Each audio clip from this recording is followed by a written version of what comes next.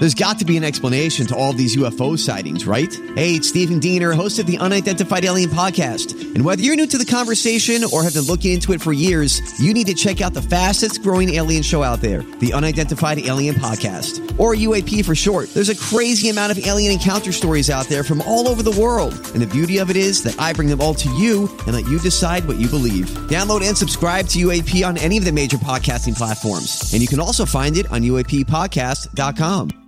Hi, everybody. This is Adriana Trajani. I'm the host of You Are What You Read. I have the privilege of interviewing luminaries of our times about the books that shaped them from childhood until now. We get everybody from Sarah Jessica Parker to Kristen Hanna, Mitch Albom, Susie Essman, Craig Ferguson, Rainn Wilson, Amor Tolls, you name it, they come, they share. New episodes of You Are What You Read drop every Tuesday on Apple, Spotify, or any major streaming platform wherever you listen to your podcasts.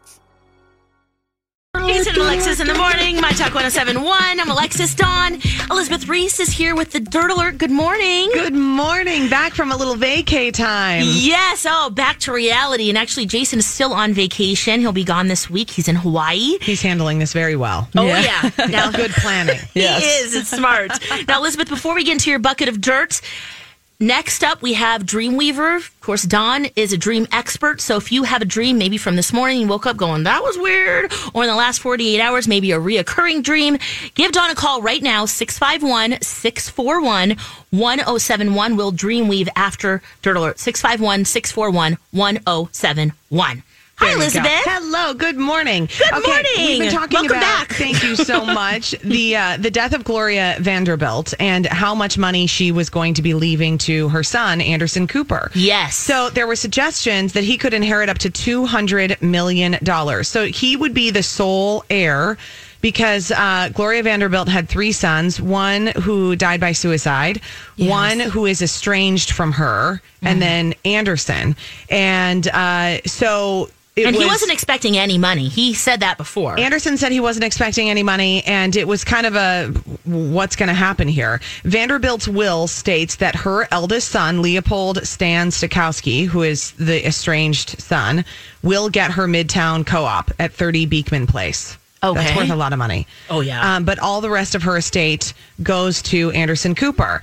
It was not initially clear how much Cooper would receive, but it was assumed to be really a sizable amount. Now, though, there are probate documents that have been filed after her death in June that reveal that he will receive less than $1.5 million. That was the total value of her estate at the time of her death.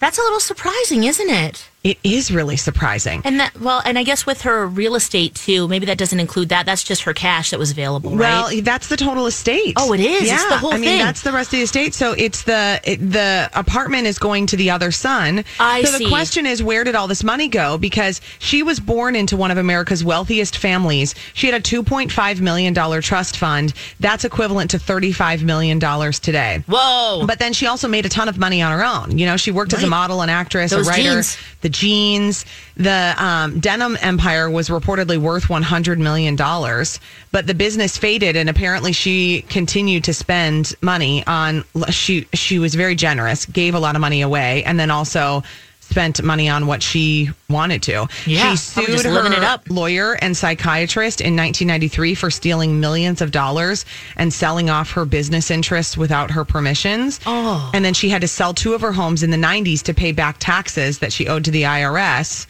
And her eldest son then ended up inheriting her biggest asset, which was her apartment.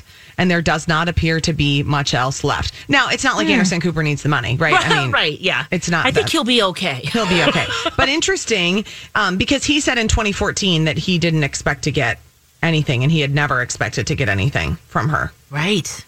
Yeah, I mean, that's a good mentality. That, you know, mom is rich, but I got to make my own way. I think if everybody had that mentality, that they didn't expect to get anything from their parents, that there would be a lot less family fighting when people pass away. Yeah, that is so true. Right? Yeah. It gets intense. I love what you tell little Bernie and Frankie that... Then when they're like, that's mine. And I'm like, no, it is yours. No, it's mine. And I'm letting you use it. I let you play with that toy, okay, kid? I love that, Elizabeth. It's true. Because, you know, you have to work for things. Yes. We actually did something really fun, Lex. So Franklin's birthday is July 4th.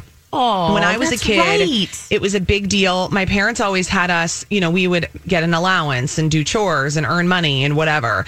And we would always have to spend our own money on presents for our siblings. So like for Christmas and birthdays, we went to get them gifts. And my mom said that was the best thing because it taught us about spending our money on other people and what a joy that was, because we would actually be more excited to see our siblings open our presents that we got for them than we were to even get ours.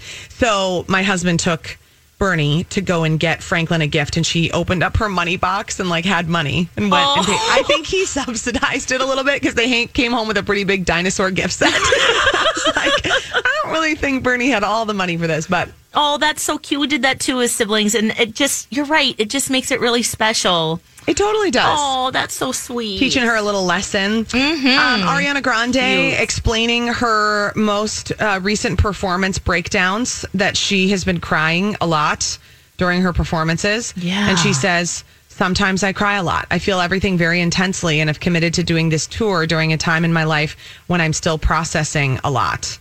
So, and I think it's obviously, I am sure she is suffering from some sort of PTSD every time she gets on stage after that shooting in Manchester. Yeah. I mean, there's so much. You're right, with the shooting, and then personally, too, with her public breakups, the death of her ex-boyfriend, even though he was an ex, they were still friends and close. And yeah, that's a lot. She says, sometimes I cry a lot. And listen, girl, I can relate to that. Yeah, and that ponytail is really tight. Yes. I mean, wow. And so that hairpiece must be... She's a small head. Yes, so true. We learned about all this.